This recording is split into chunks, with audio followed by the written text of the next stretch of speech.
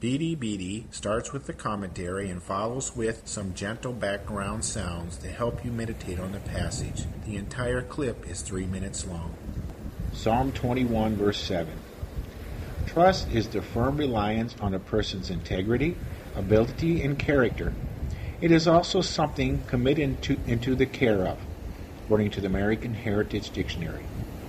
Trust is linked with hope. Apostle Paul said to the fearful Roman congregation, quote, "May the God of hope fill you with all joy and peace as you trust in him, so that you may overflow with hope by the power of the Holy Spirit." Romans chapter 15, verse 13.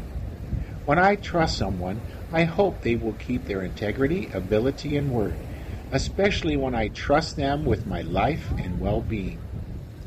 The repertoire song continues with a prophet or Levite priest proclaiming the king's trust in the Lord.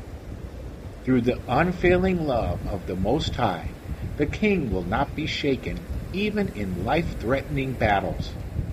David trusted in the Lord. Therefore, he could face Goliath, though he was a giant military man and David was only a young lad. King David always boldly went into battle in confidence because he trusted in the love of God. I once was betrayed by someone I trusted and loved. I trusted her with my life and finances.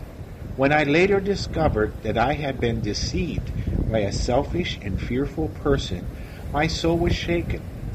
Trusting in another human again requires faith in God's love for me. Jesus taught, quote, "Put your trust in the light while you have it, so that you may become sons of light." John chapter 12, verse 36. And to the troubled and concerned disciples, he encouraged them with, quote, "Do not let your hearts be troubled. Trust in God.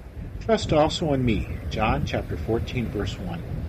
I can have hope for my future when I believe in the love of God.